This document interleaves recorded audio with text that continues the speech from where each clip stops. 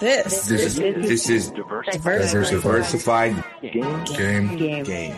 A podcast giving entrepreneurial advice from a diverse and inclusive perspective with Kellen. He may agree, he may oppose, and it's more than just race, it's about, ideas. So, let the game begin.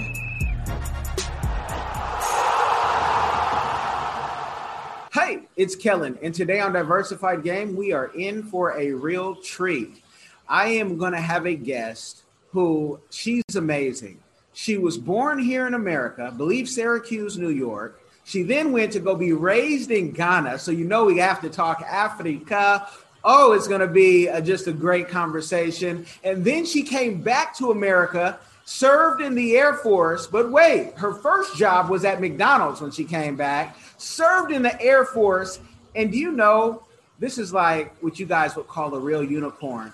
She is in the VR. She owns the company. She creates VR. She's an engineer. She plays the creative side and the technical side, though. And that's the part that really makes her a unicorn. I have Mary Spio of Seek. Mary, welcome to the show. Thank you. Thank you so much. You should come with me wherever I go and do that introduction.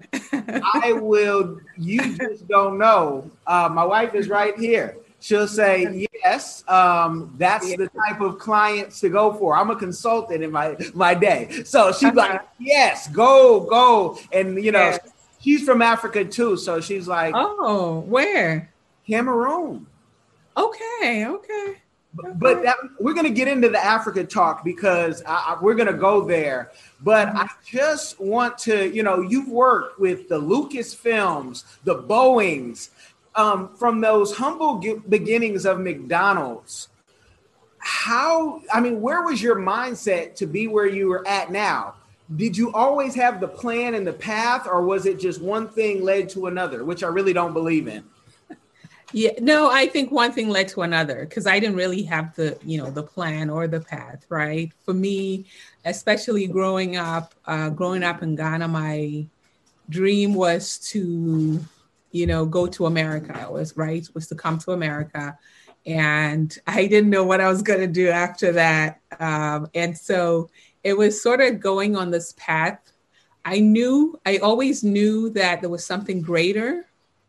I didn't allow myself to be limited, but I didn't know exactly what I was going to do, right? For me, getting a job at McDonald's, it was like, wow, this is the kind of stuff that I see in movies, and now I'm doing it. And then it was the next thing and the next thing and the next thing. So I wish I could say I had the plan, but I didn't.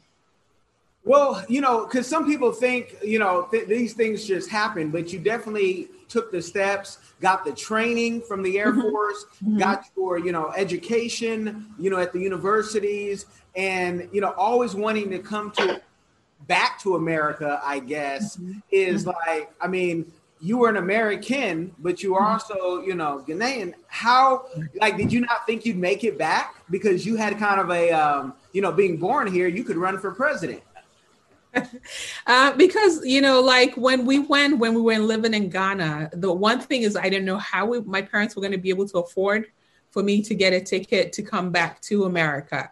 And then too, because the cost of living there, it's vastly different. So, when I came back to the US, which was, quite some time back, it was very expensive to get a ticket, to come back. And then also I didn't know what I was going to do, because I didn't know where I was going to live. I didn't know any of that. So to me, it was like, it was a very tall mountain that I wanted to climb. Okay. And you climbed it. And just so the background, because I really like to be able to give, the full picture, because some folks, when you talk about McDonald's and seeing that on TV, they're like, well, maybe in Ghana, she was living like Coming to America and things were like Wakanda. And she was, just very privileged. But what was your, class status in Ghana? Was it that you were around the, ambassadors and, the presidents, or was it what type of living situation was it?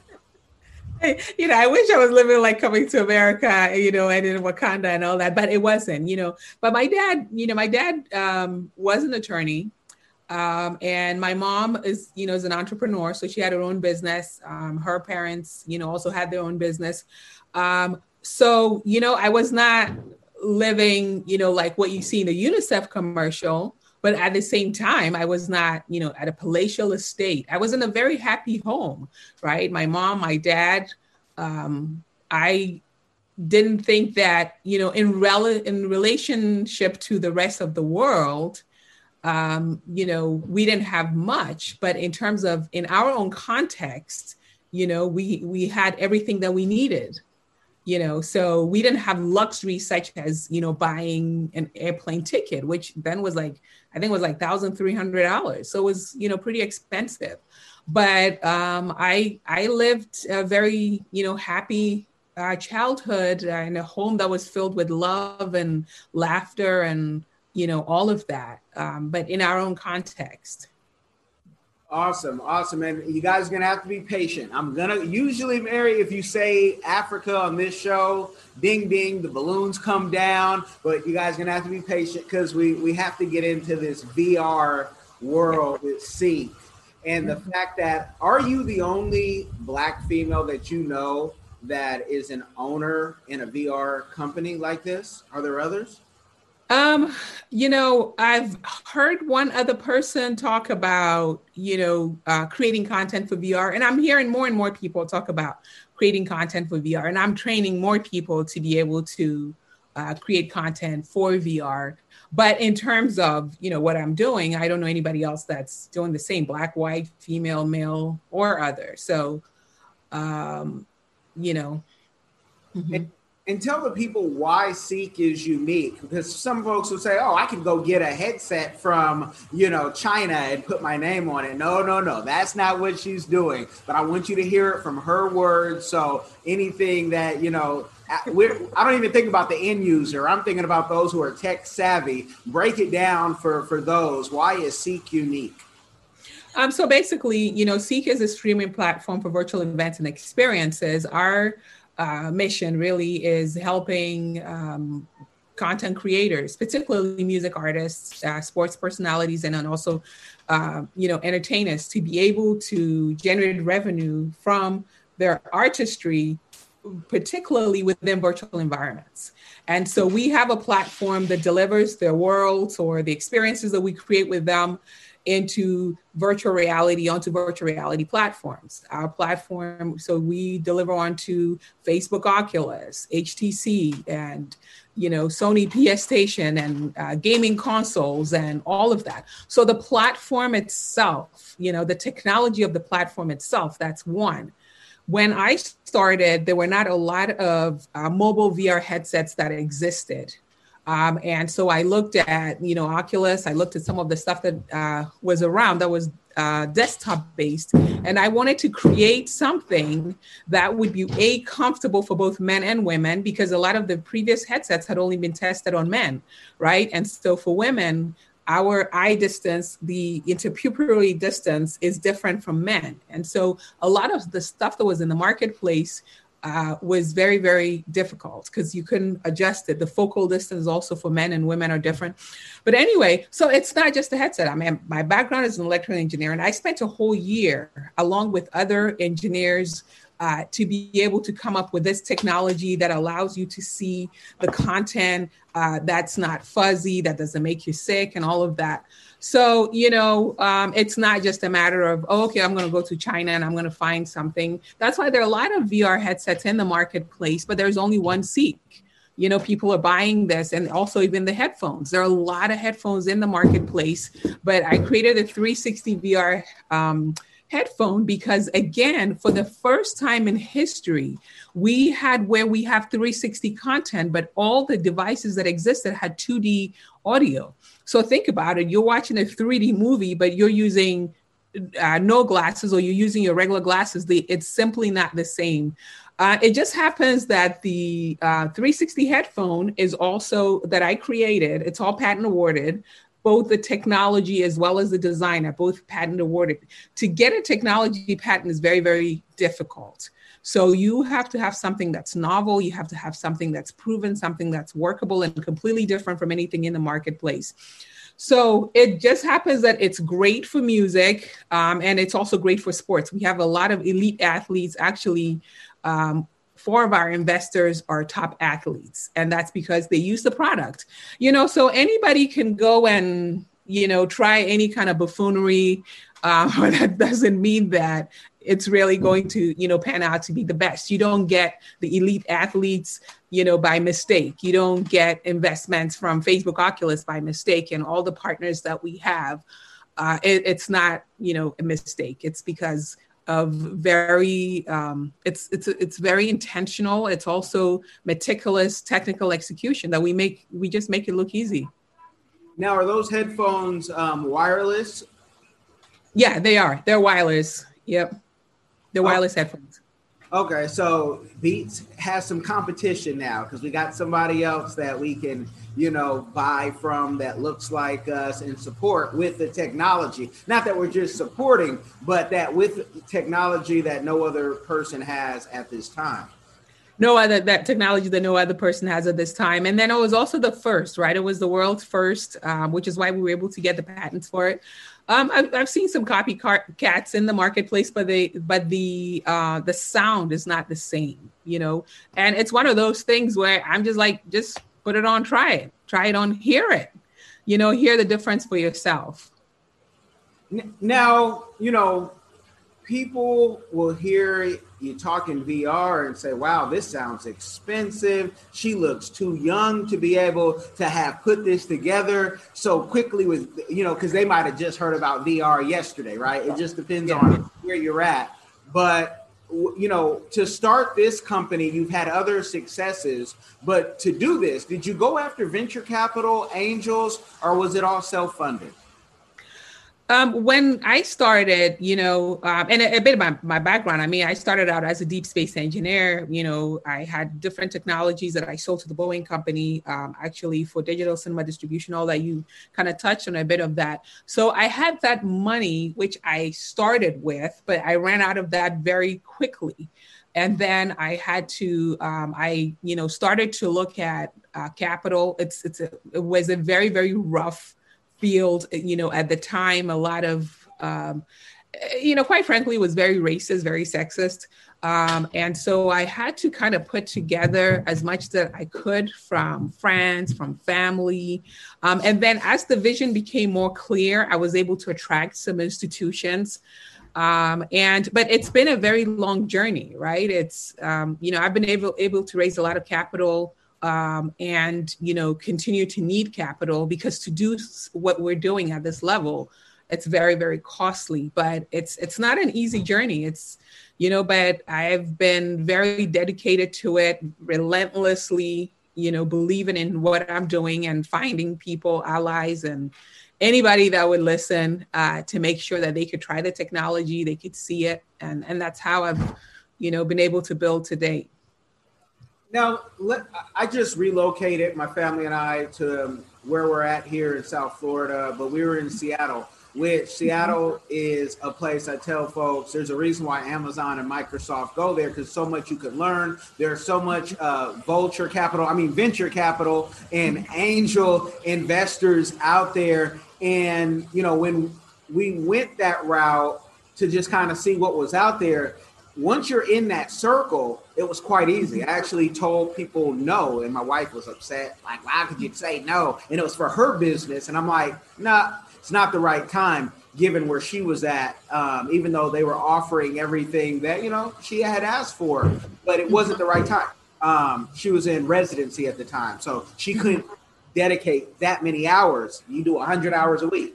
But what is what was the path to getting the venture capital? Was it just going to something that Startup Week? Was it just talking to friends that you already had? And then did you have to give up, a majority portion of your company? Because a lot of folks, they hear venture capital, they talk to them, and then they come back to me and they say, I don't even own, 20% of my business anymore. They took it over and gave me a check. Mm-hmm. Yeah, and you see that a lot. My first experience was really bad, right? So my first, venture capital experience was with an investor that felt like, look, I want to put a white face, white male in front of this company, yada, yada, yada. I ended up getting kicked out of my own company. And so the next time around, I made sure that I would look for those red flags, right? So I was in, South Florida myself too, met some, different investors that I felt were not a good fit for what I was doing. And then also right around that time, I was starting to see a lot more funds that were focusing on minorities. I approached some of those funds, but I also approached a lot of corporations. Like I mentioned, Oculus Facebook was the first investment in Seek.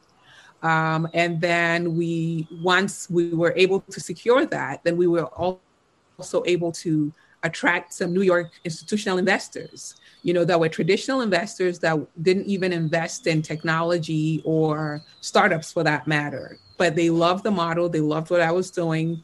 They loved the team. They loved everything about Seek. So once I was able to attract those, then I was also able to attract some of the Black funds. So Black Angel Tech Investment Fund was one of them, Black Star Fund. And then I was able to attract a wider variety, but I had to be very, very selective in terms of, who I wanted to bring in. But there were also a lot of Silicon Valley funds that I wanted to, be able to bring in, right? Because it's all about the network effect. Some of those I was not able to attract. And, some of them also have different formulas. And they've said to me, look, this is, really great, but it doesn't fit the formula of, what we're going for, which typically when, they say that, they know what, if they take to the market, it's much easier for them to take something to the market that they say, oh, well, this is the next Zuckerberg, or this is the next, Snapchat. And they haven't seen a Black founder that's done, Zuckerberg. They haven't seen a Black founder that's done, Snapchat and this one and that one. And so they're like, well, we're not, in the business of trying to create that precedent, but there's a lot of money out there now. So many more people want to help. Okay, man. And so you're in the circle now, and you have, so many interests and you and I, when I was researching, have so much in common. You too, write children's books for kids that you want to make a difference. Has your children's book, she has books on Amazon, people you can go check out, but I did not catch yet the children's book on Amazon. Is it available? It's not available yet. So the children's book, which is interesting because I've had quite a few schools, the children's book is about a little girl, Ikwa, who goes to space. And I wanted to use, that's actually my middle name also. Ikwa is my middle name, which is an African name. And it's also a young, African-American girl who discovers, about space and rockets and all of that and, goes to space ultimately. But I wanted to create something that kind of shared my story, but also created inspiration for other young girls out there that want to be able to see themselves, and it's so important, now as a mom, honestly, I didn't realize how important it was for children to be able to see themselves and, these characters until I became a mom. And when I hear some of the questions that I get from my own kid and the things that inspire him, it makes me realize that there's such a void in the marketplace. And it's so important that we do these things, that we write these books. Okay. And so you have a son and just one son currently, right? Yeah, one. Mm-hmm. Okay. I can hear an African mommy say, oh, when does the other one come? Maybe it's right. But, being a mom and creating that story and letting him see, when do you think that story will be done? My goal is to have it, sometime in the middle of next year. And I'm also doing an animation to it at the same time. So it's going to be an animated short along with the book, and it'll be AR also. So all the stuff that we're animating and the 3D models. So you'd be able to, if you want to look at Mars, right? Because she goes to flight school, learns about all the planets in a very fun way. So kids will be able to put their phone over it and see all these different galaxies and whatnot. So I'm building it all together, kind of gamifying it a little bit, but it will be by next summer. So by June, July of 2021, it should be out. Okay. And are you publishing it yourself? Do you have a deal? How's that working? For the children's book, I'm actually self-publishing, but I have other books by Penguin, it's not rocket science. That was, that's done by Penguin. So I'm a Penguin author. I might bring this to them as well, but from a lot of the opportunities that I'm looking at, more than likely, I'm just going to self-publish this. Okay. If I can make a suggestion, if I'm allowed,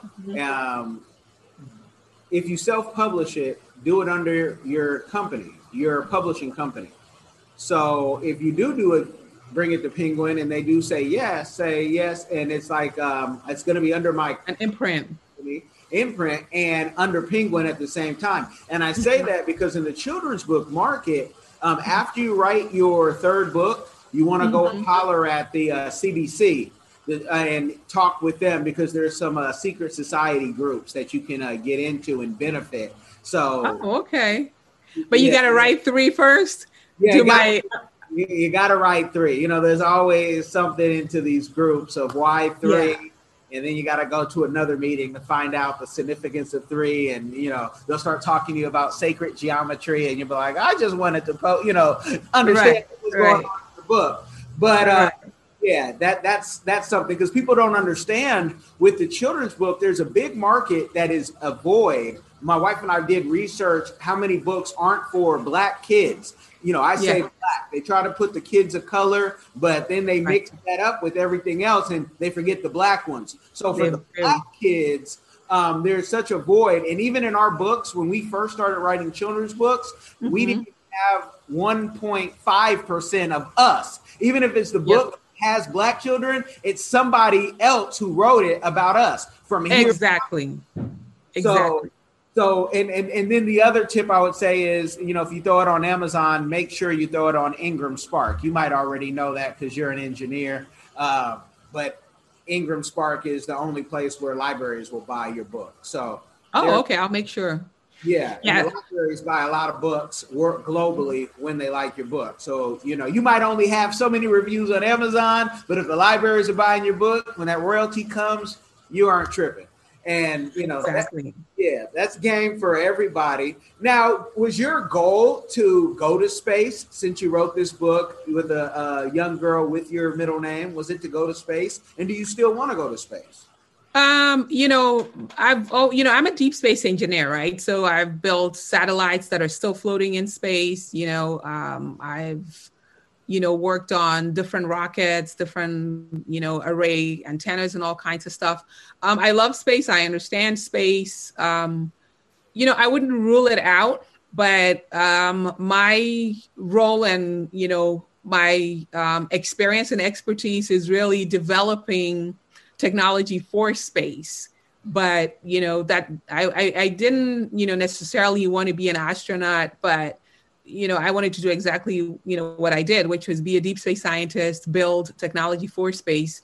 And today there's so much happening with space tourism, and so I wrote it because I want kids to be aware of all the opportunities that are in space. There's so many commercial companies that are focused on space. There's so many careers coming out of the commercial sector that didn't exist before. Before, if you were not part of NASA, you couldn't really, there wasn't much you could do. But today there's a lot that's happening with, space tourism and what have you. Okay.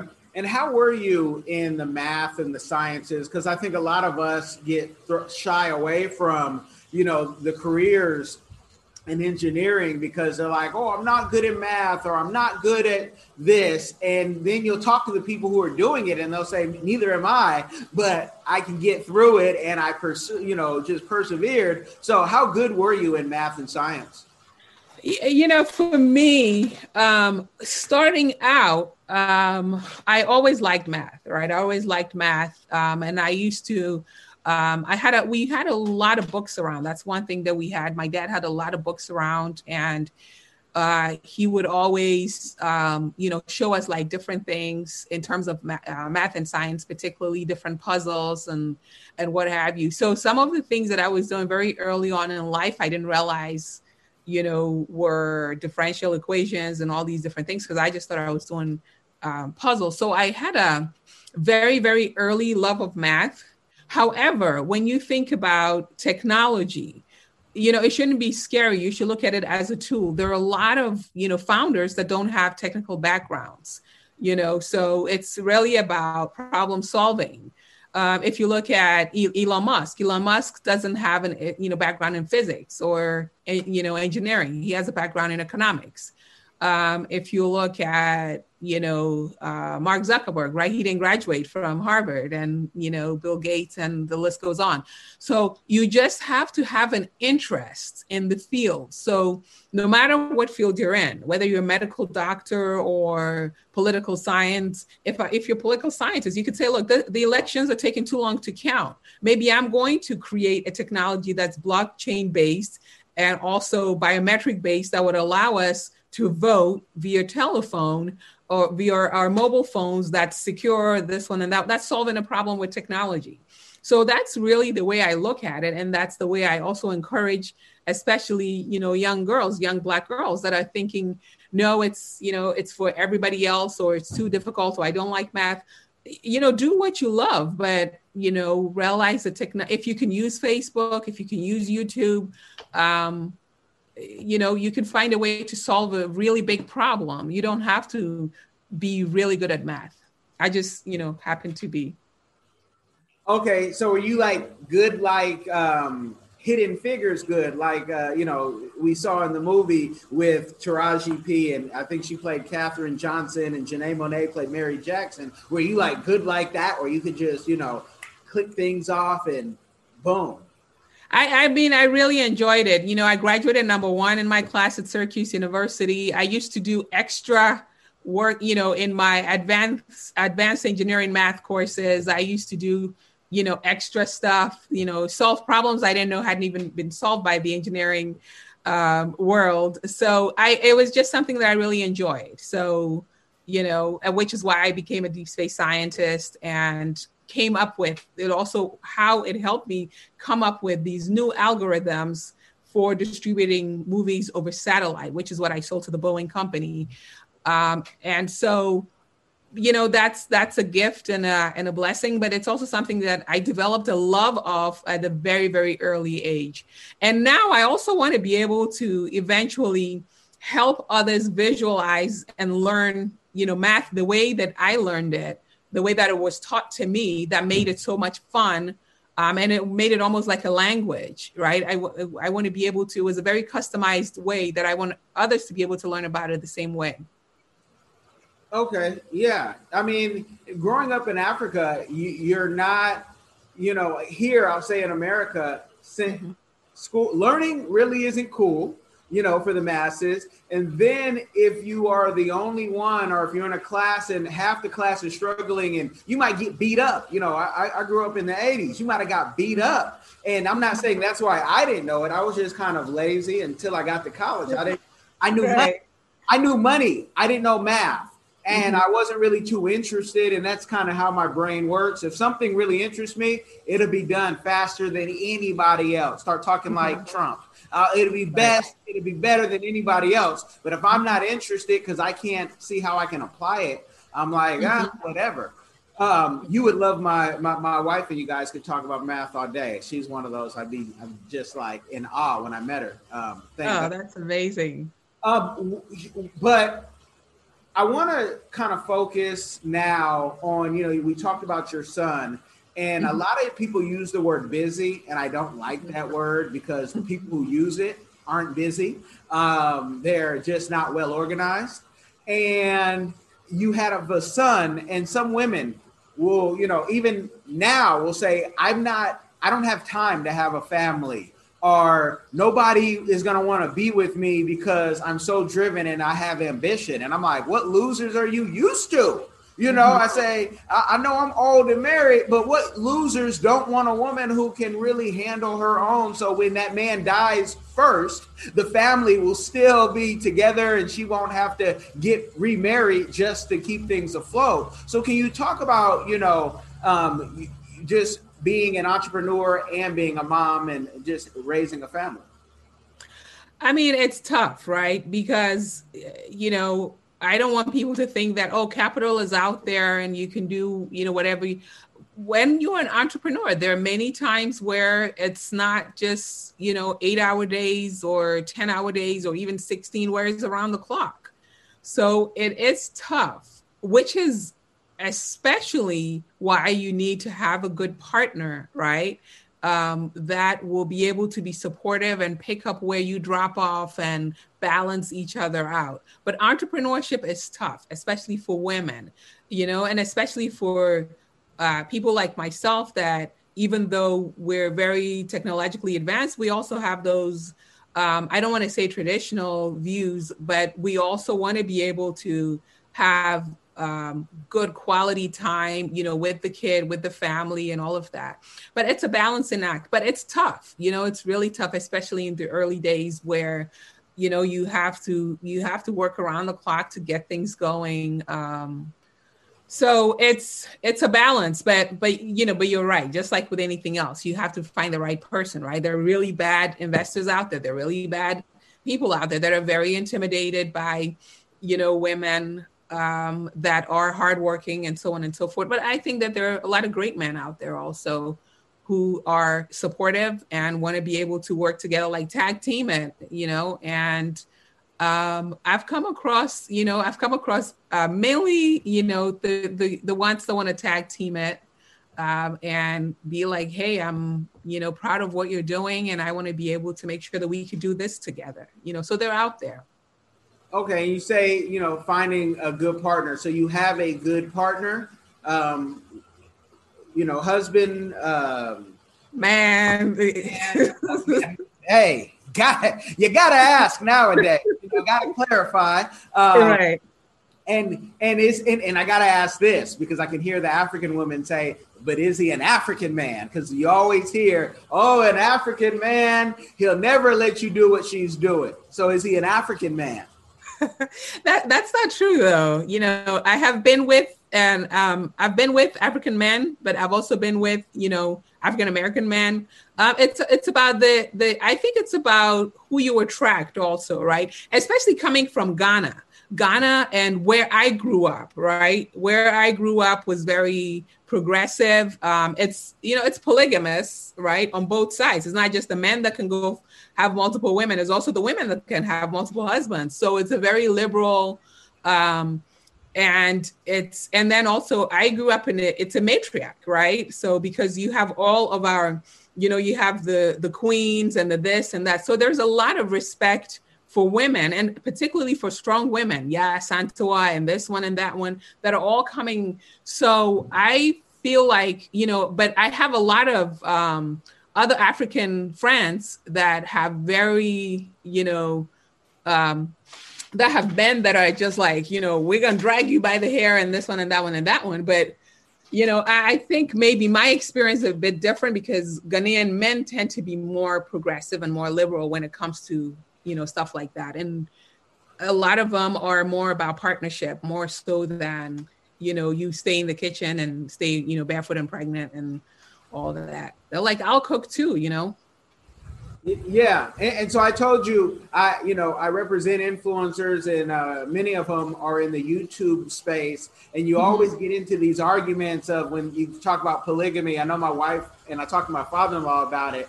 You know, polygamy sounds good until you have 40 wives and his father, you know, had over 40. And then it sounds very dangerous because there's other things that come with that. Yeah. Jealousy. But what the thing that men don't ever want to hear is, but the women are polygamous too. I've seen guys' heads want to blow up. So can you talk about where in Ghana that is, and if you've seen that with a woman with multiple husbands, is it a certain tribe? Is it a certain region? Because folks have to learn that sometimes what's good for the goose is good for the gander, and talk about that. Right. And I have to say this, I don't believe in polygamy, right? Because I am like, I have to be everything, and it has to be just you and I, right? However, I grew up in a polygamous society where, I knew many men that had multiple wives. And also, I had, 2 aunts that I know personally that had multiple husbands as well. So I didn't think...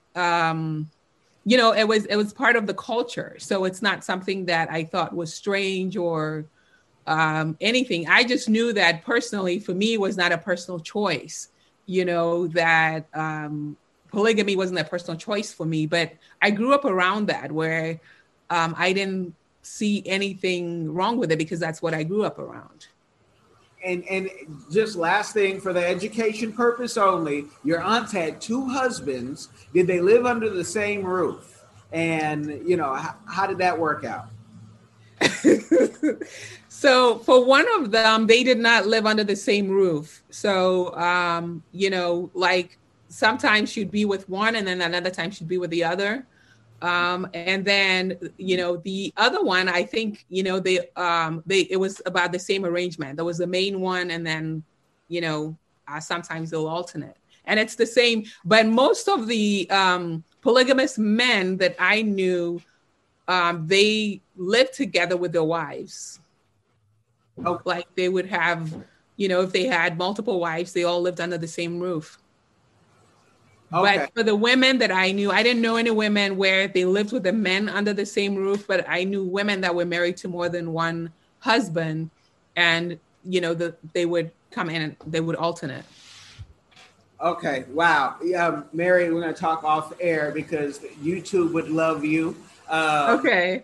And some folks would love to even debate that have never even gone to Ghana, but tell you what the truth is and how, we'll talk about that off okay. there. Now with Seek, it seems like it's a software company that just happens to have hardware, which reminds me of my Synology unit. It's my own server, but it's really a software company that I used to work with and for that has hardware. But is it both? Because since you have, you're kind of doing something that nobody else is doing, is it a software and hardware company, or how do you see it?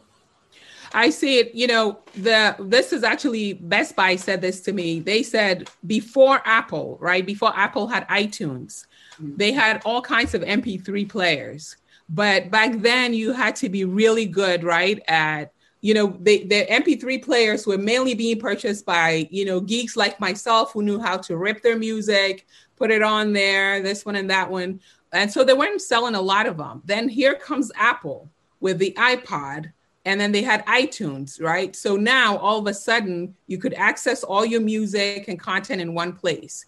Where VR is today is basically what Seek is doing for VR is what Apple did for music, for digital music. So now when I started out, there were no one was looking at, putting all these different experiences in one place. You had to download multiple apps just to see, this music or that content.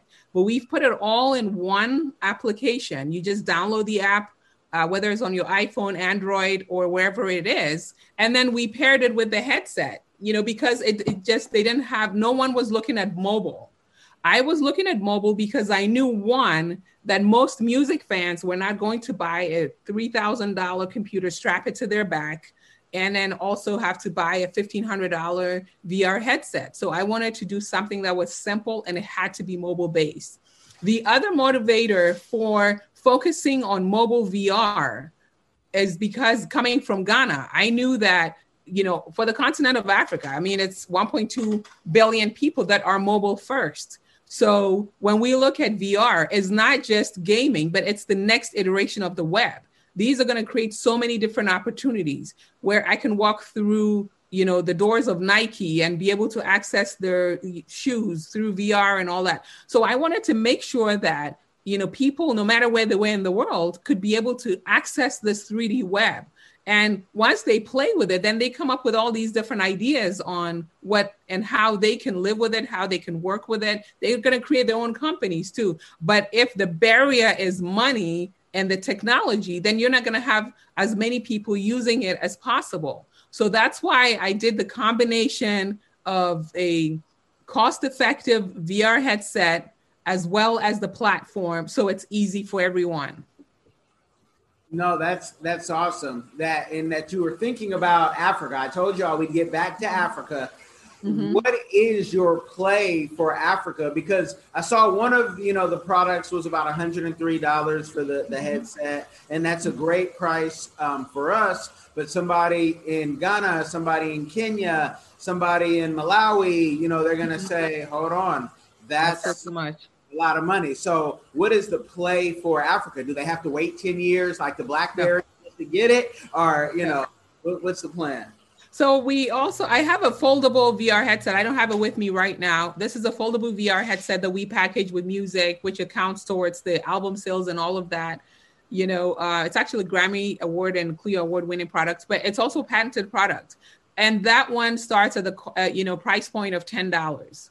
So that's the first, in terms of what we're rolling out on the continent, that's going to be among the first. So we have products that are very consistent, and then even with the VR also, you're able to download it onto the app, and we have a 3D world that you can play with and be inside of that's fully immersive. That does not require a VR headset. So those are all some of the products that we are rolling into the marketplace. The last report that I saw, we were number 25 on the entertainment in Ghana. We've had concerts there that have had millions of people. Right now, we're focusing on making sure that the payment, because most of the payment systems here decline, cards from around the world because of, the FDIC and all kinds of stuff. So those are problems that we're working on. We're working on infrastructure and whatnot. We just announced, I think it was like 2 days ago, that we've partnered with the biggest soccer team in Africa to actually, launch, where next season we're going to be broadcasting their games, not only on Seek.com, but also in VR. Can you nerd out and let us know, because you have the platform, mm-hmm. What does it take if an artist wants to, do they have to do anything special? Do they need, the 360 cameras? Do they need a Seek only camera that then, brings the whole, everything? I want to know what the artists need to do, what the cost looks like, because an artist might be listening to this or watching this now and say, what can I do? But also very important in these times, what can't they do? Because you have platforms that I think are going to be like Facebook, and it's called OnlyFans, where they're uncensoring artists. And a lot of artists don't want to be censored. A lot of influencers don't want to be censored. Not that they all want to get naked, nude, and do lewd things, that everybody's doing anyway in their own line. But mm-hmm. How does that work with an artist? And are there any constraints on, what they can do on your platform? So in terms of our platform, and the great thing about the Seek platform is that, our mission, again, we enable artists to generate new revenue streams from all these emerging worlds, right? But that also means live streams. So we're doing live streams on Seek.com. We're doing, virtual worlds. We just, this week, we just had a great, partnership discussion with a platform that has, hundreds of millions of fans that we haven't announced yet. But we make sure that you can create content the way that you're creating it now, and we can still help you monetize it digitally in these immersive worlds. Or if you want to create custom content for these immersive worlds, we can work with you to do that as well. This year for Bob Marley's 75th anniversary celebration, that we're going to have a tour, but with COVID, those tours were canceled. So we teamed up with Universal Music. They brought the tour onto Seek. We captured the content from A to Z. They were in our studios. We captured the content. We distributed it in VR. And, it's Billboard actually did an article. We're the #1 live stream on Facebook right now as we speak. 9.8 9.6 million streams within 24 hours. That's Seek, Billboard, Rolling Stone, all of that, everybody covered it. But we make sure that we work with the artists to ensure that they can distribute the content and that it's super easy, frictionless, free. And it's the same for the user. So if they want to access it on a VR headset, download the app, put it in there, boom. If they want to watch it without it, they could do that too. If they just want the live stream with the chat, they could do that too. But we have all the tools and everything for them to do that very easily so they can focus on, what it is that they do best, which is make music. And will they be censored at all? Can they do whatever they want? Is this they can do whatever they want because we have age gates, right? So if you want to get on there and we don't want to censor the artistry, right? But at the same time, we have to be responsible for making sure that content is not accessed by, children, or that is not inappropriate for people.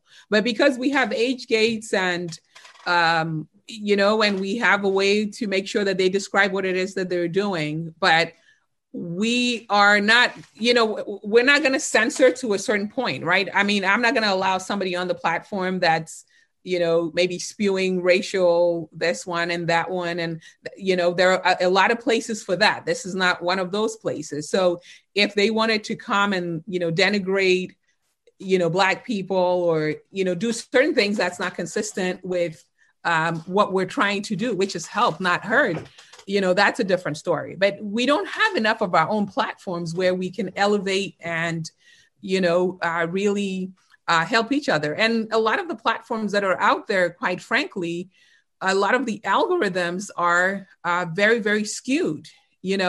I've posted pictures where, I had braids where they've, marked that as being politically sensitive or this one and that one. And you're like, what are you feeding into these algorithms that if you see a person with braids, you're automatically saying that they're promoting political agenda? Well, the technology is only as good as the people who create it. Exactly. So but with that, and I'm thinking of, there have been uncensored videos. I remember when BET used to play them all day and folks want to be naked. So nudity would then be allowed on Seek under their own platform. And it would not be, you can't do that. Is that correct? Or do we right now, where we also have to think about advertisers, and it has to be brand safe. We're not exactly promoting or allowing nudity at this point. We can give the artists the tools that they need, to be naked. But we want to be, again, we have a very wide range of users. So we have to make sure that we're responsible and we're responsible and considerate. So right now we don't have any nudity on Seek. We have, artistic creativity, the same thing that you would put on, Facebook or YouTube or, somewhere else. You have seen Instagram. You can see the womb of some people, and I can see them saying and see it in VR even closer. Because let's be honest, and I feel comfortable talking to you like this, that I've read books like The Future is Faster Than You Think, and you read what's here and what's going to happen that most people don't know. I'm sure you go to some of the conferences, and the fact is that there's people who are making, money. Some have made millions of dollars in the virtual world. And they say in the future, folks won't come out of that world. So they were literally, and I do mean people literally. So if your kids are listening, we can keep it, as a PG as possible. But there's going to be people who do everything, and they're going to want to see it, and they're going to want to see other people. So, Seek might be that platform, which I know there will be others, and there are others. Yeah, there are others. Yeah. But if I don't have to leave my world, and even if I like my wife in virtual reality, but in reality, I don't talk to anybody, that is kind of where I'm going to see how far, because it's going to come a time where we're going to say that son of yours does not your son, but, that son of yours does not come out of virtual reality. and he pays his bills in virtual reality and all that. So Seek is already, there. And correct me if I'm wrong, but I have to sign up. If I have a concert, they have to sign up for my concert. It's not like Netflix where once I pay for Seek, I can see all these different channels. Or is that how the interface is set up? Yeah, the interface is set up to where you can, and the website is the same, right? If you go to Seek.com, it's the way that it's organized on the website, where when we do our live streams, a lot of people just watch it. The last live stream we did, we had 200,000 people that watched it from the website. And I think we had under 10,000 that were actually on the VR platform. So you can access it in both ways. But you can pay for that particular show that you want to watch, or you could pay $9.99 and have access to everything that's on the platform for the month. And then there's like a 3-month, contract too. And then there's a, 1 year, but you can, and the 1 year is a VIP and you get a lot of VIP benefits too, but you can buy just that one ticket. Where we're seeing the biggest growth, and we're seeing that people are spending a lot of time on the platform, is actually with the meditation and the mindfulness, and people just, it's very anxiety driven now, right? Even with these elections, and sometimes people just want to disconnect, right? So they just put on and a lot of nurses, right? At lunchtime, that's when we get our biggest spikes, because it's PTSD dealing with COVID for most of these hospitals. So at lunchtime, a lot of people are just putting on the headset and they're looking at, beautiful tiger, and they're going on a safari in Africa. And we have all those experiences on the platform. And that's where we're seeing a big growth. That's like right after our music concerts, right? Music concerts. So that's where we will continue to grow in terms of the mindfulness, in terms of music from around the world. People are discovering, Afro beats on the platform. We want to continue to give them more of that content. Hip hop, classic rock is also a big one on there. I see a lot of companies, especially in Japan, that are doing VR porn. And it's working for them. It's not something that we're looking at because it's such a huge opportunity anyway. So people are going to be doing different things that work for them. And for us, what's working for us is music.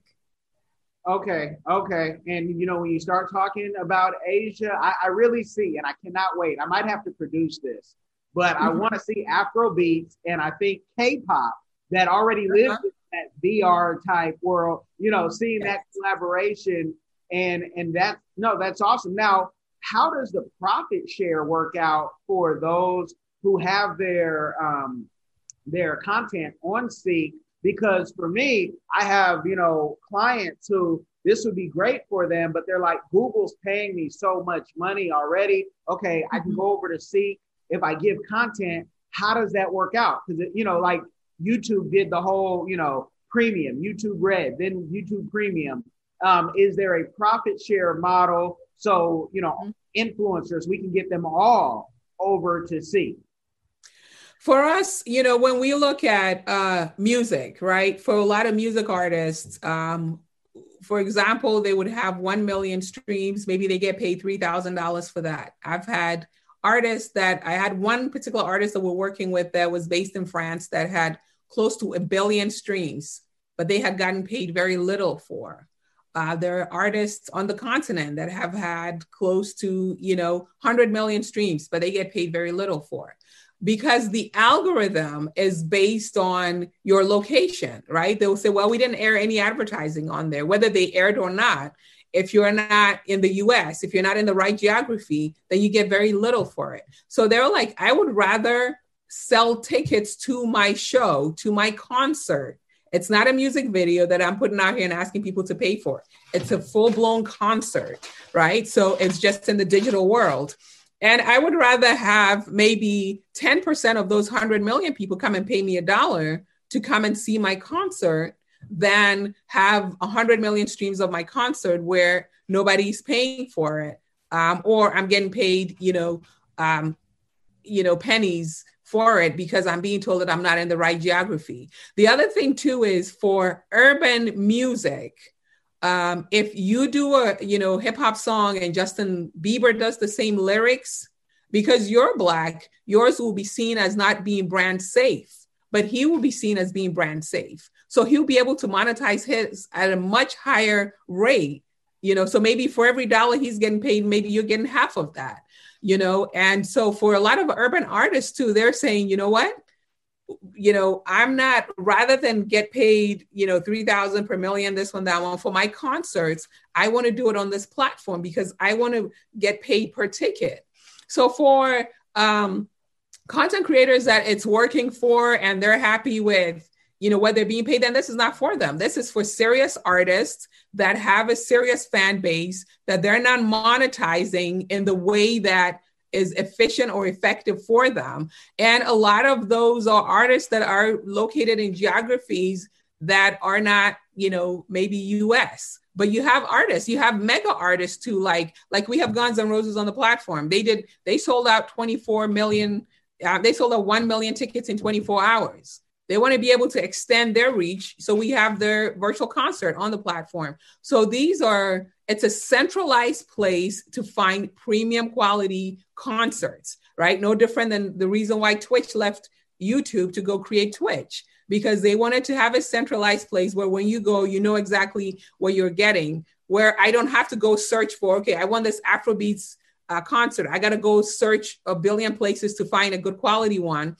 And then it might not even be the full concert, but it's about artists first. And it's about monetizing, helping them to create new revenue streams direct to fan, right? Create these new experiences for the fan. So it's not just music videos or, content that maybe they're earning, a couple of dollars on. Now, when they record those concerts, and I think that I think Seek, I see the potential too, because I like to break the game and try to build it back together, kind of like near. But let's say someone is doing a concert right now, or they're going to do it next week. Do they need to have a multiple camera angle, or do you have something in the your software that will give a pleasurable experience? Because a lot of people, when I'm watching VR, and I'm going on tour with someone on YouTube, right? I want to see everything. And I find it so cool if they filmed it with the 360 camera, that I can see, the fly on the wall. And so do they need to have that 360 camera, or do you guys have something that, just, they don't need that? Yeah, I mean, we do one of two things. So when we film in both 180 so that we can distribute those on, regular platforms, but then we also film in 360. And with the 360, we have like one that has like a 10 color depth, and, that creates the types of experience where you feel like you're actually there. This is like a third or fourth generation of the VR cameras, because the early ones were very grainy, and what have you. But the ones that are in the marketplace today and the ones that we're using, so we have these very, very powerful, it's not our own, but we've customized, the technology to allow us to really be able to do a lot of things. And then we have lenses that we're applying on top of the, the 24 camera array and all of these things. So for them to do, the type of quality content that our users are used to and want to pay for, we encourage that they use the 360 cameras, and a lot of times we'll film it with them. To like I mentioned with Ziggy Marley for the 75th anniversary of Bob Marley, we did the full production. So, but if they have their own 360 camera and they want to film it, they can film it and distribute it on the platform as well. Guys, I could talk to Mary all day, but we got to be respectful of the time.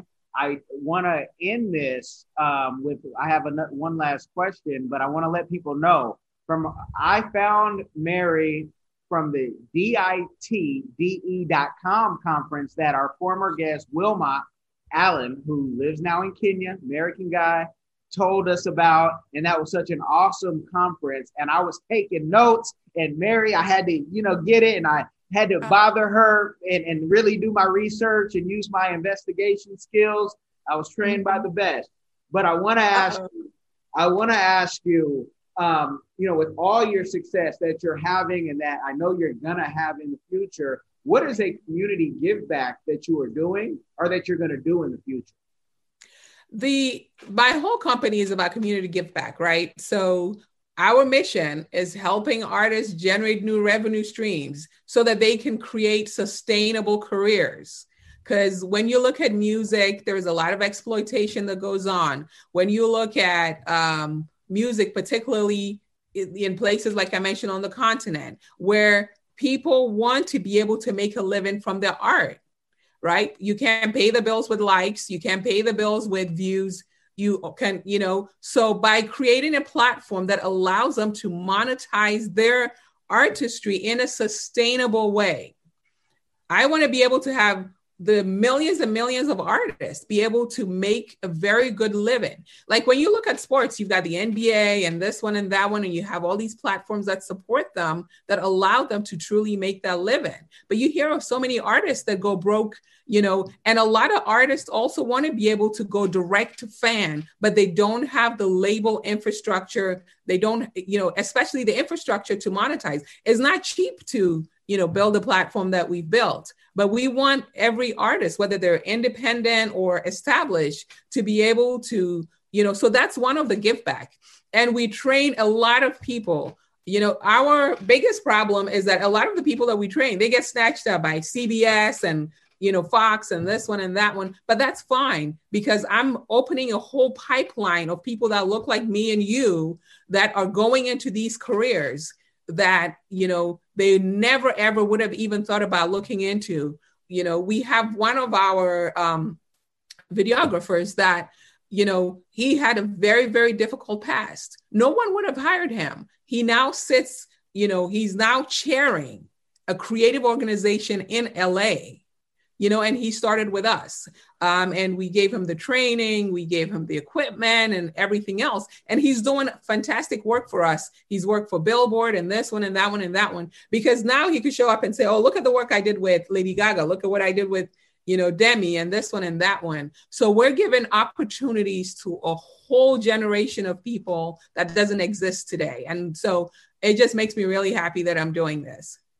You guys got to go to Seek.com. You got to download the app, make your profile. You don't have to, you can even be the darkest of dark with your avatar, yes. Not just, that one golden thumbs up. I know people have chocolate thumbs up now, but not every system and keyboard allows you to do that. When they do go download Seek and then go to the website to watch it, and do they have to have a Seek VR set, or let's say they have one already, will it work on any VR set?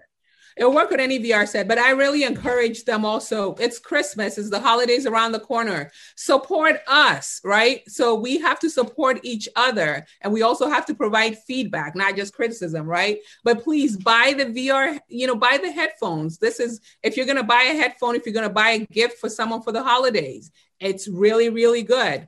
And, buy the VR headset, buy that for your kids, because once they try it, you don't know what else they're going to build. I was inspired by a documentary I saw on space, so many years ago. It inspired me. I wanted to know what it's like, to walk on the moon and do this. And I followed that curiosity. So these are not just, and the same is the story for Mark Zuckerberg and all these other people, the little computer that they got, they first play with it and then they get inspired to do so much. So you owe it to yourself, right? Please support us so we can support the community, but buy the headset, buy the headphone, all of that.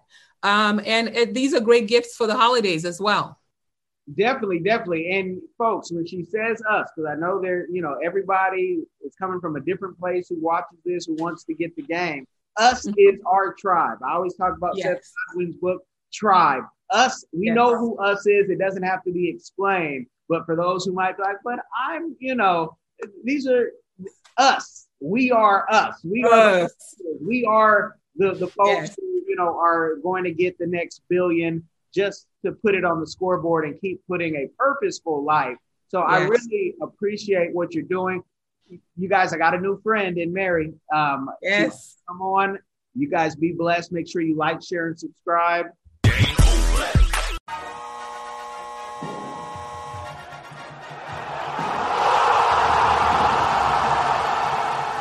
Thanks for getting in the game and listening to the Diversified Game Podcast with Kellen, the #1 show pairing entrepreneurship with diverse and inclusive perspectives like wine and cheese, bagel and lox, fish and grits. Be sure to visit diversifiedgame.com for all the good stuff. Join in the conversation and discover more content.